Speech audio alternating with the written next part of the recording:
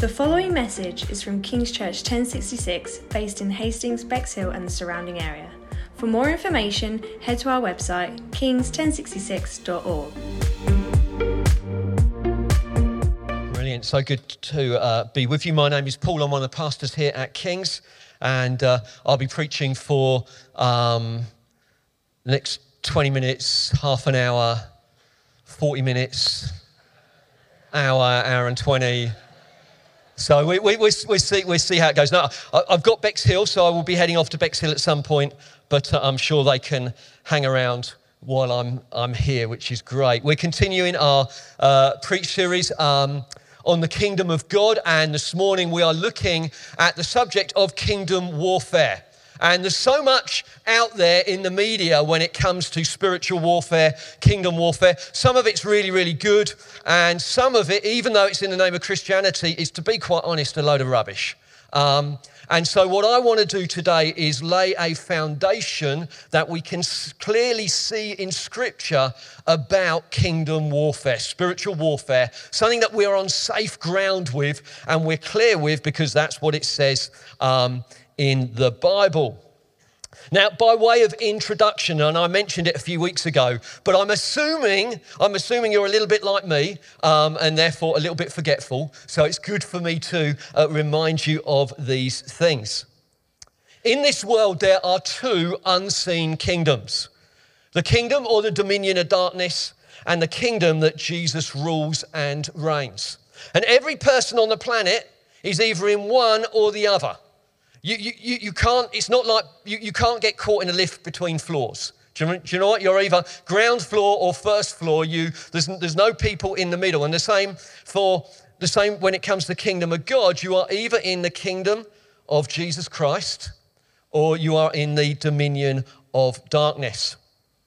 And since Jesus came 2,000 years ago, the kingdom of God has been advancing against the dominion of darkness.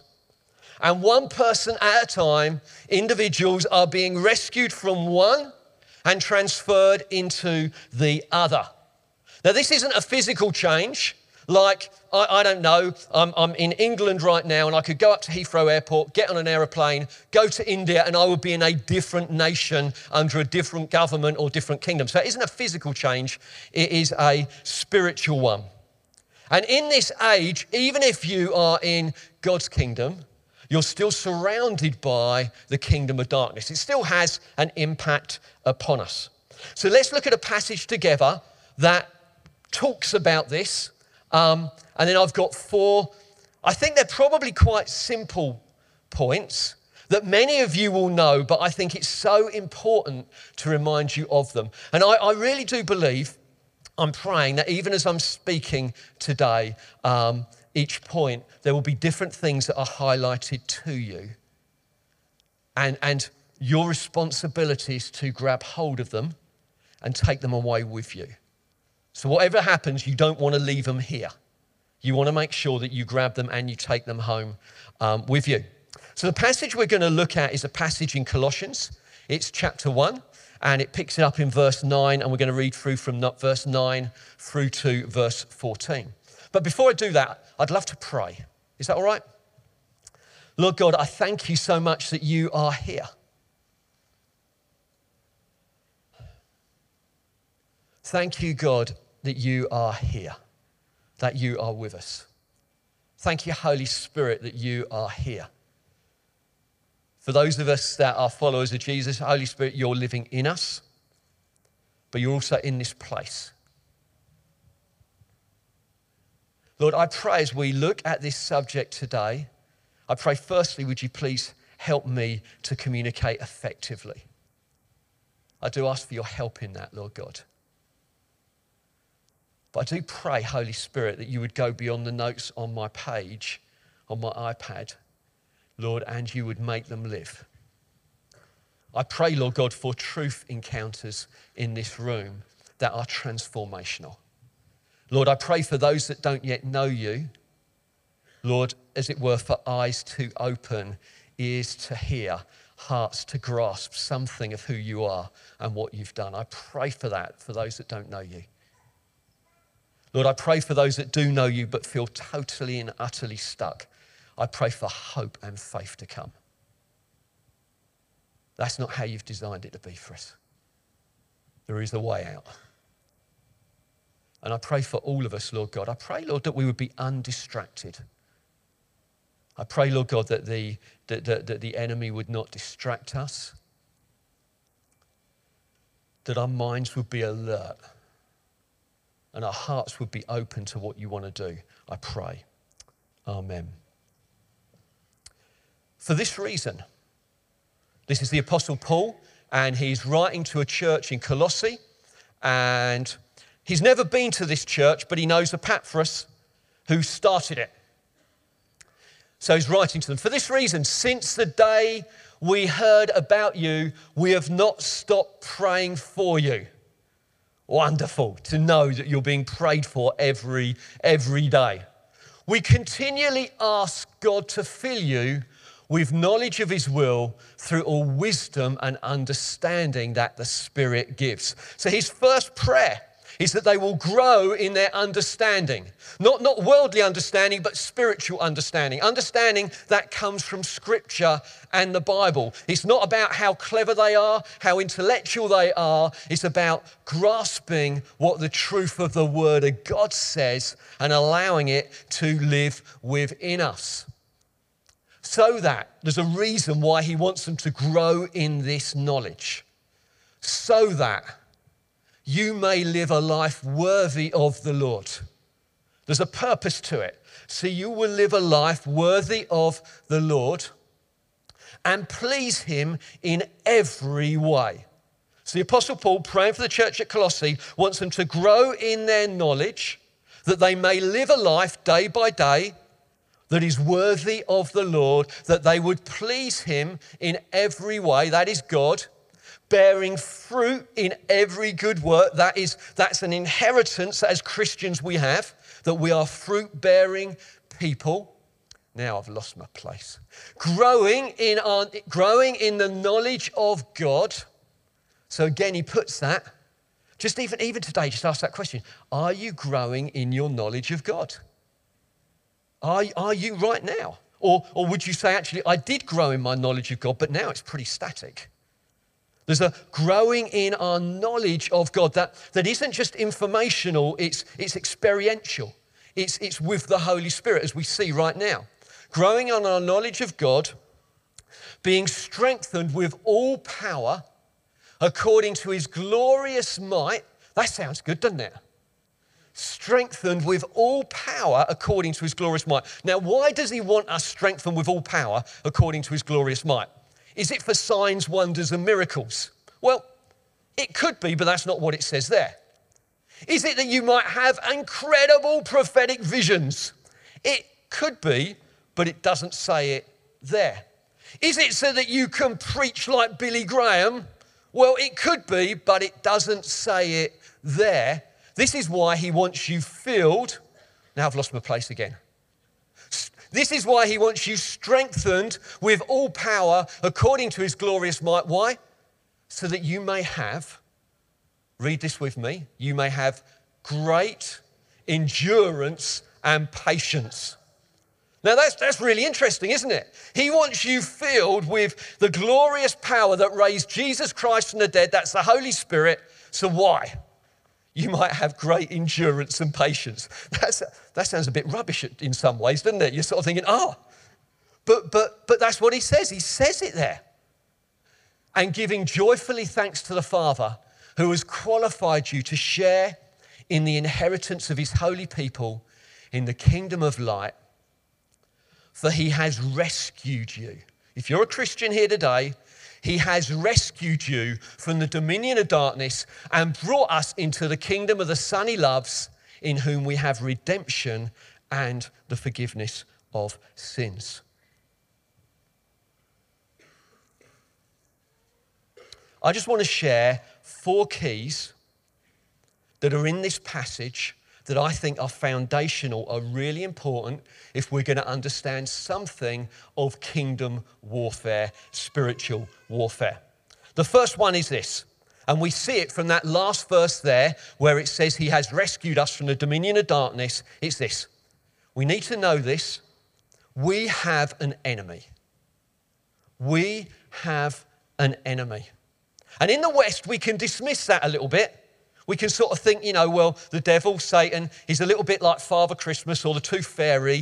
Do you mean we don't really think much about him? But truth is, the Bible's very, very clear, is that we have a real enemy. Satan is probably a fallen angel who wanted to be like God.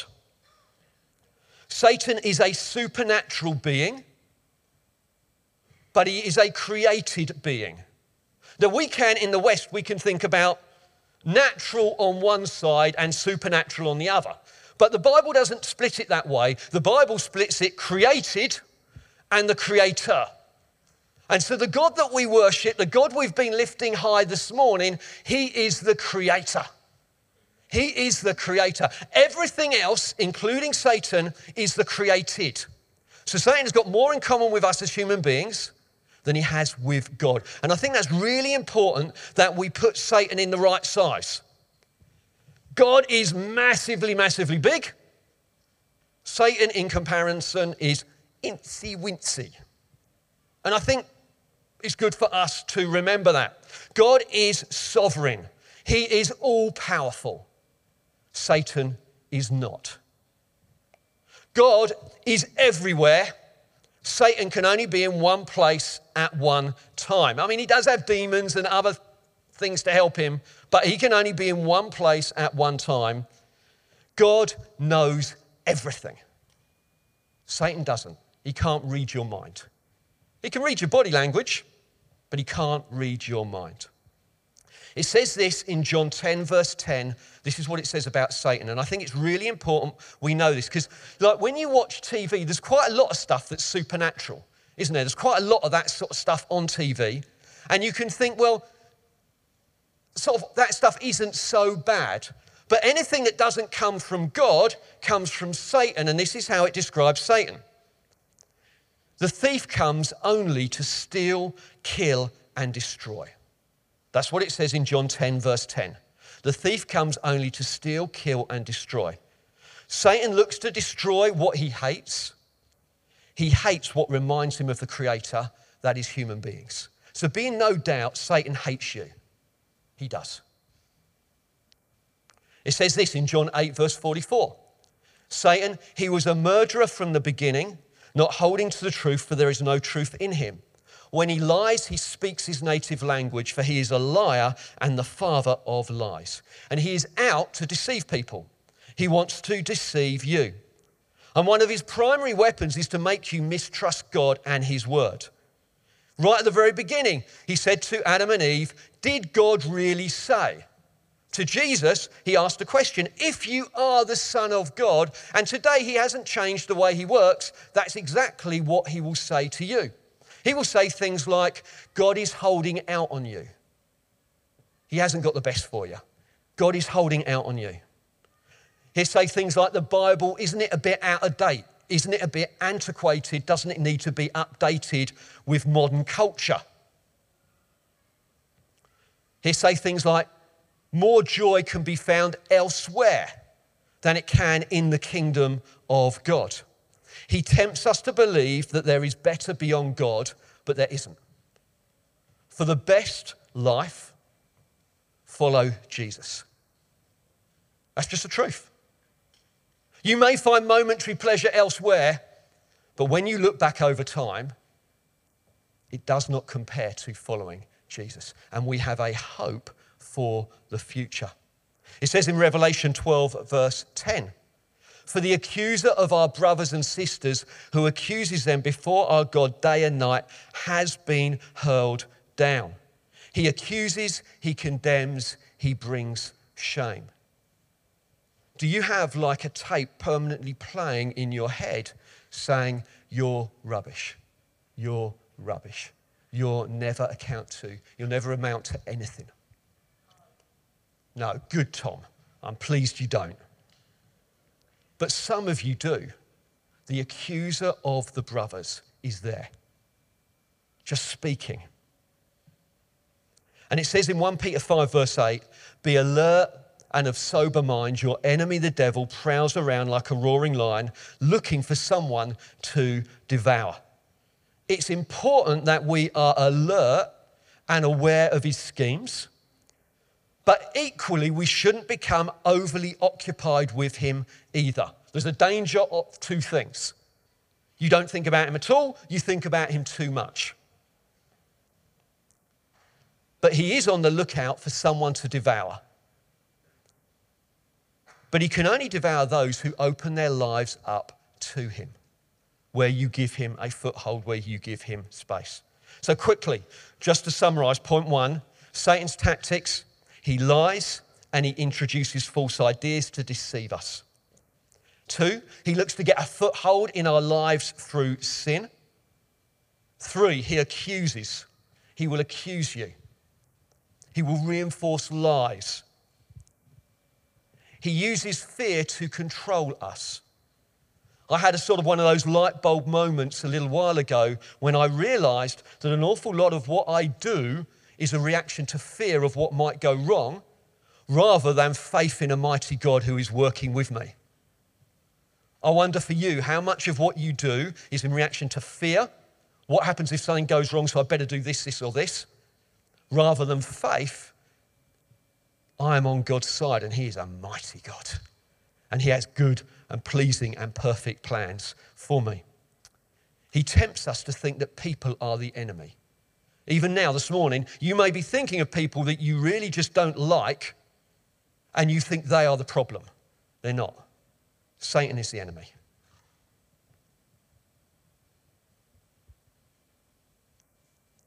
Number 2, this is my favourite point, and I hope you enjoy it as well.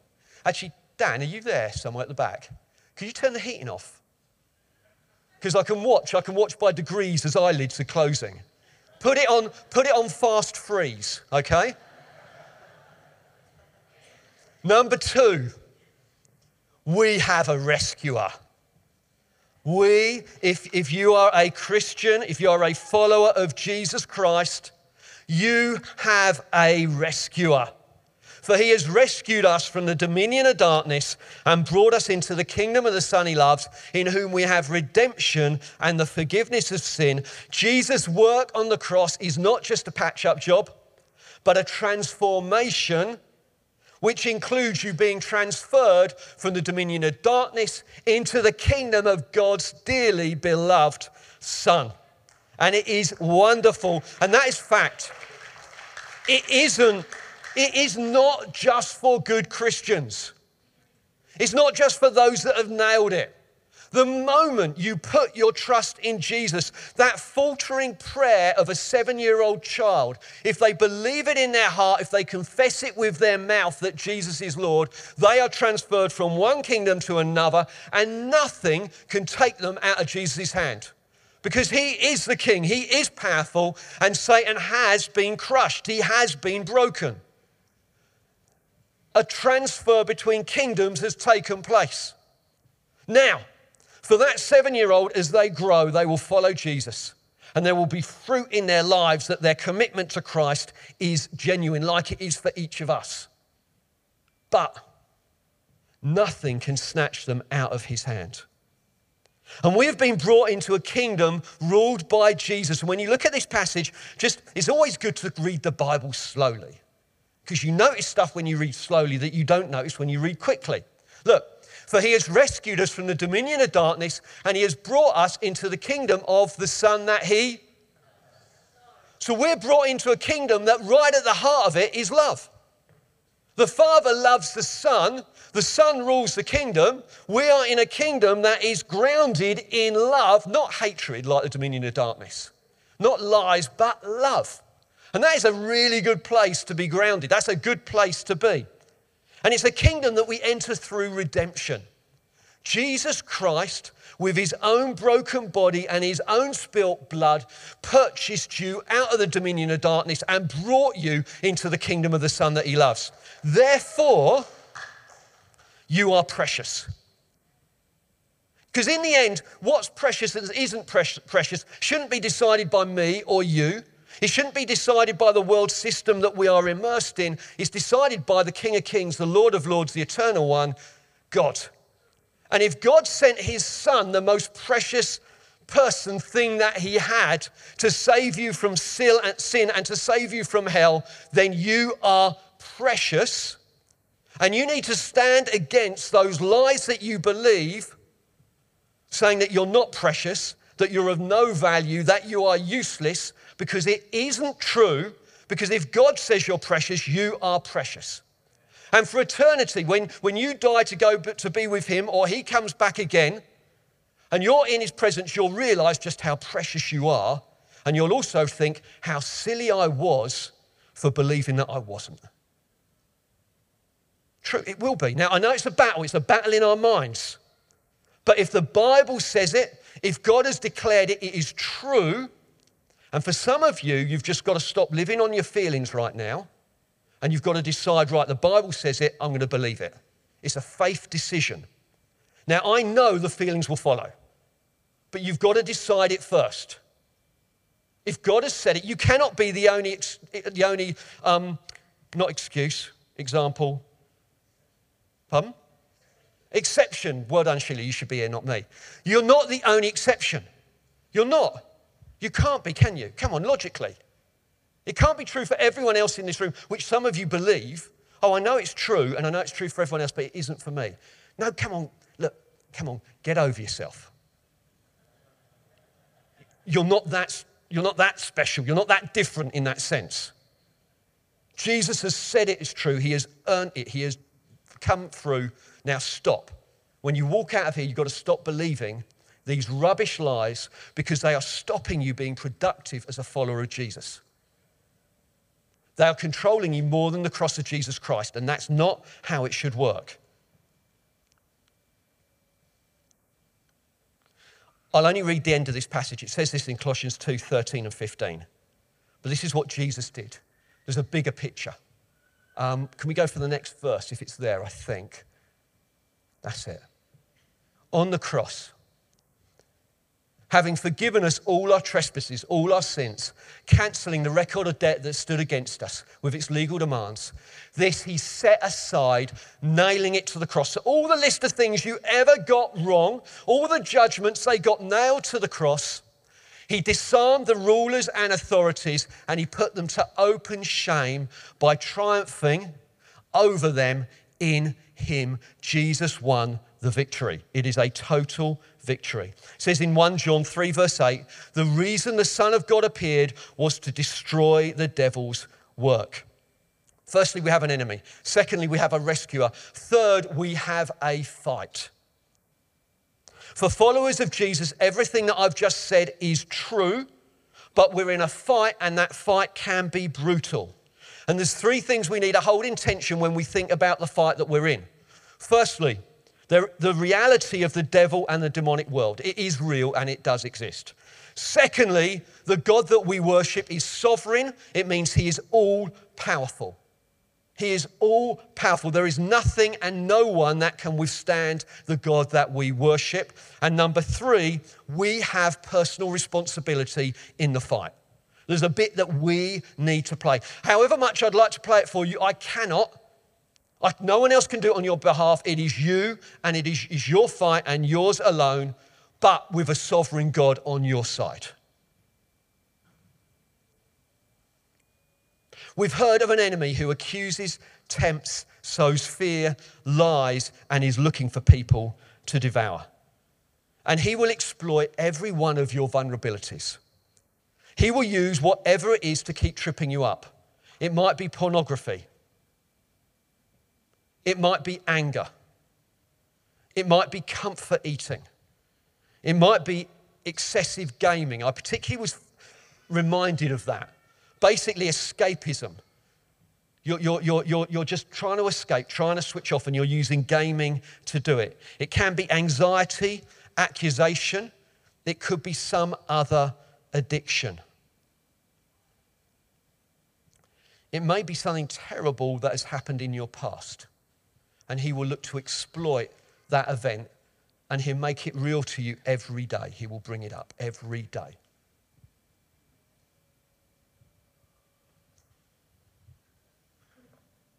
For some, you brought in some big cases when you became a Christian. You brought in some big baggage.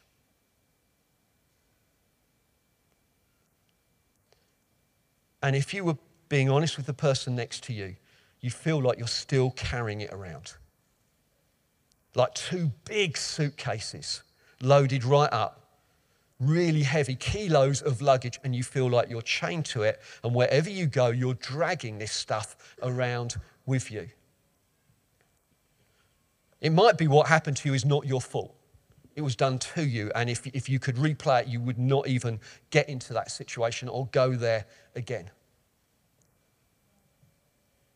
Jesus can't change what happened to you. But he does want to stop you. He does want you to stop carrying it around. And in the gospel, there are ways for you to get free from it.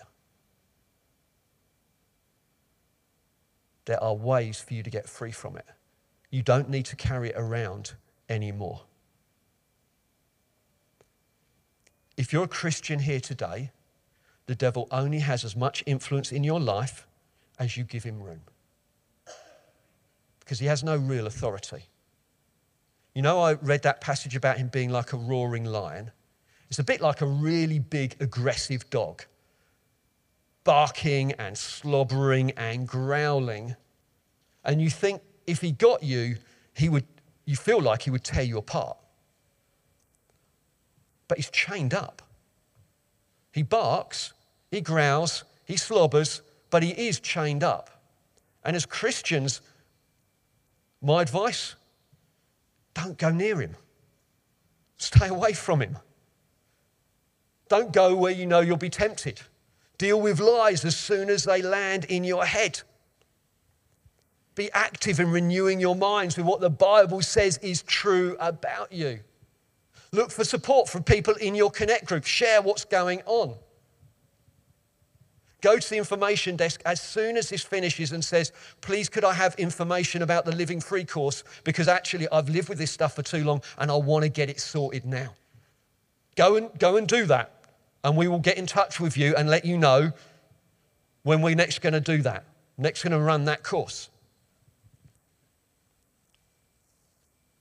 It says in James 4 verse 7, submit yourselves then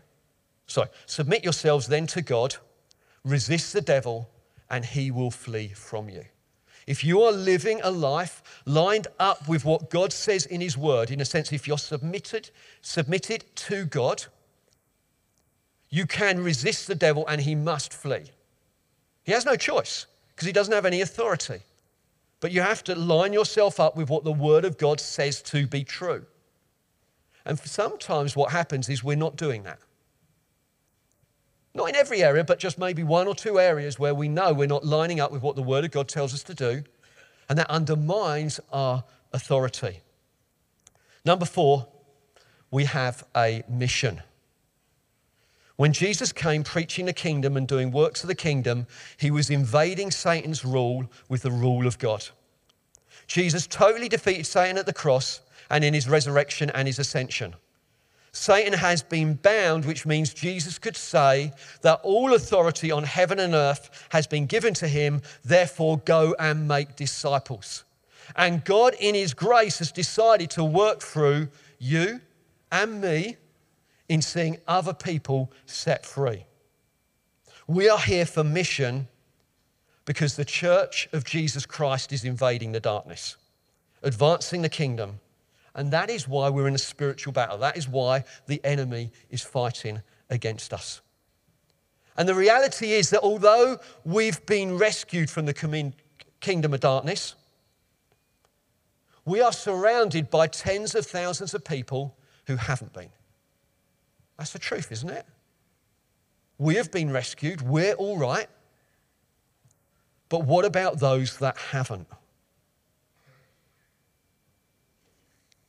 How can we, who have been wonderfully rescued, be indifferent to the plight of those who remain trapped? We've got a part to play. It says in 2 Corinthians 4 verse 4, the God of this age has blinded the minds of unbelievers so they cannot see the light of the gospel that displays the glory of Christ, who is the image of God. So we need to go and extend the kingdom. So what do we need to do? We need to preach the gospel. What's kingdom warfare? What's spiritual warfare? Go preach the gospel. That's what it is. Go tell people who do not know about Jesus Christ. Tell them what he has done in your life. Tell him what he can do in their lives. Pray for kingdom advance. Pray for breakthrough in situations that are around you. Pray for the sick. We won't see everyone healed. The Bible doesn't promise that. But it does tell us to pray for the sick, and we will see breakthrough. We will see change. We will see people healed. Let's see the oppressed set free. Let's endure hardship, stand firm, and resist temptation. That is spiritual warfare. Endure hardship, stand firm, resist temptation. Let's go and make disciples. Let's get to Connect Group and encourage one another. That is spiritual warfare. Let's plant churches. Let's see people who do not know anything about Jesus come under his rule and reign. This is all what we're about. This is why we do it. So just as I finish up, we have a real enemy, but we have a completely victorious rescuer in Jesus Christ. Each of us, as followers of Jesus, need to stand firm with great endurance and patience. We need to follow Jesus without compromise and not give the enemy a foothold in our lives. Resist temptation. We need to pray and extend the kingdom of God. If I can invite the band back up, please, that would be great. There are some of you here today, you do not know what it means to follow Jesus. Or maybe you've prayed some sort of prayer, but you realize, even as I'm talking, you haven't given your life to following Jesus as your Lord and Savior. This morning is the morning that this should happen. It really should. Following Jesus is the best thing ever.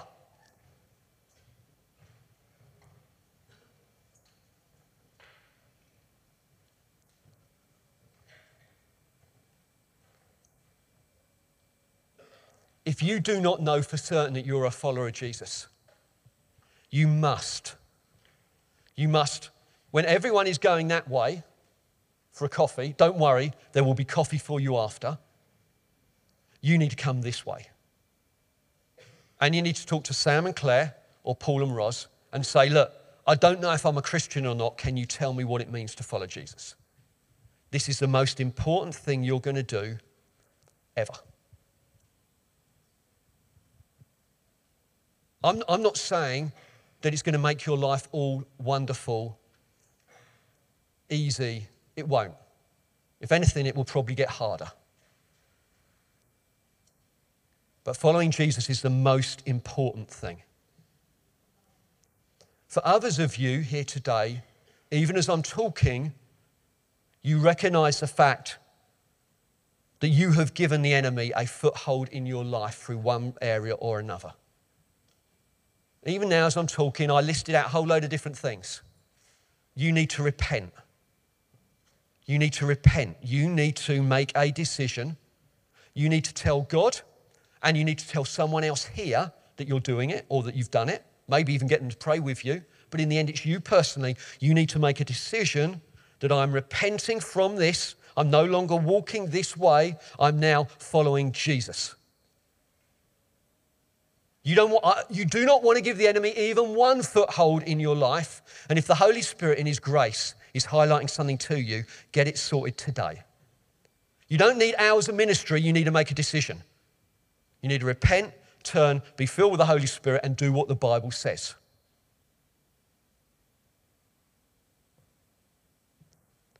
But telling someone else and having them walk alongside you can really help with that.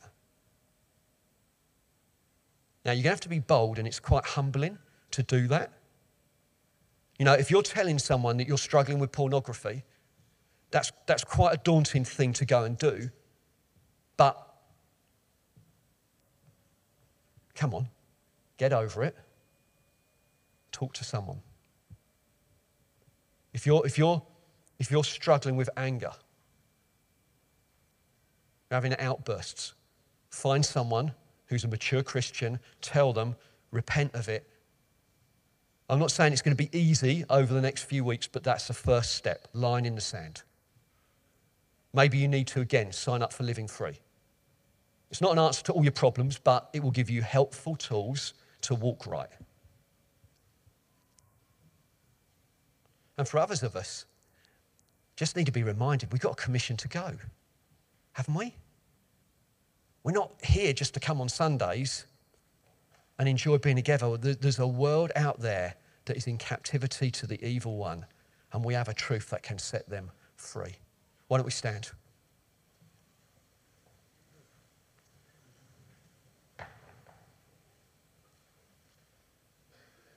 Holy Spirit, we do just invite you to come right now. And in the end, we want to do business with you, Lord God. We want to do business with you. So Holy Spirit, would you come and speak into our hearts? I thank you, you're the counselor. You're the comforter. Lord, if the stuff we've got to get sorted, would you come and convict us of it? We do not want to live compromised lives.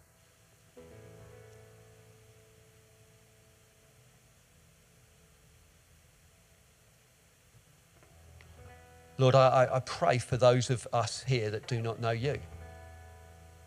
I pray, Holy Spirit, would you come reveal Jesus to us?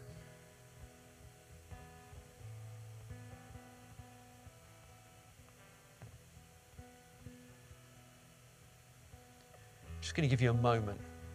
Why don't you just give a moment for the Holy Spirit to come and speak. I know sometimes when people are speaking into the microphone, it makes it really hard to hear what God's saying because all you can hear is the person at the front. So I'm going to give just a bit of space.